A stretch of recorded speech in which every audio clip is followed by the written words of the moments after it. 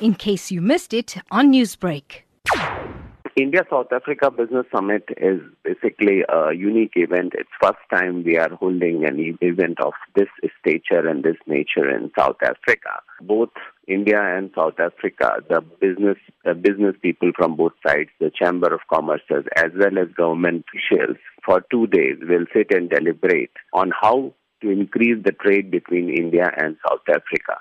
As you know, we aim at doubling the trade in next 5 years between India and South Africa, and this 2-day event is going to focus on that.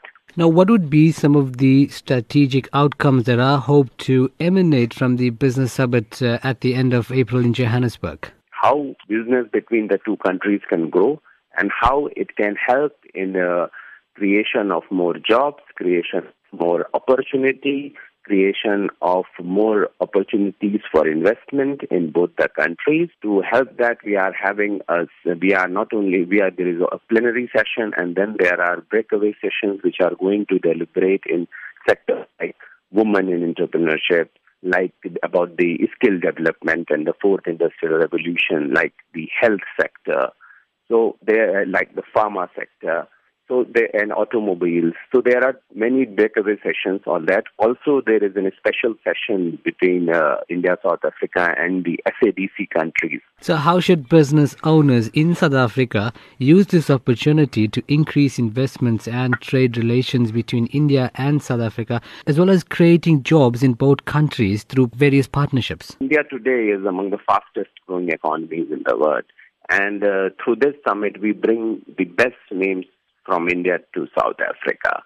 You know, the FICCI and as well as CII, both the largest trade bodies in India, Trade Chamber of Commerce in India, are bringing high-power delegation from India. There are entrepreneurs, there are businessmen from all sectors in India, all major sectors in India who are coming for this.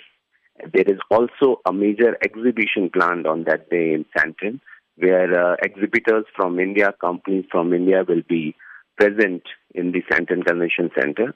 How would you describe the number of Indian-based companies that are operating here in South Africa? Well, there are over 130 Indian companies which have invested in South Africa. And I would say this investment is around $8 billion in South Africa, which have helped create more than 18,000 jobs for South Africans here. Companies from both countries will have exhibition booths at the Sandton Convention Centre.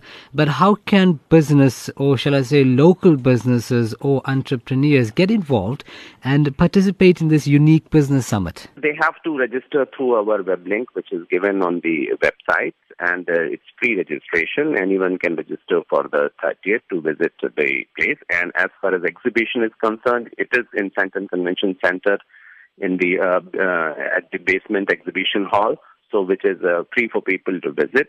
Anybody who is interested to visit is requested to register himself through the link, and thereafter they can come. Newsbreak, Lotus FM, powered by SABC News.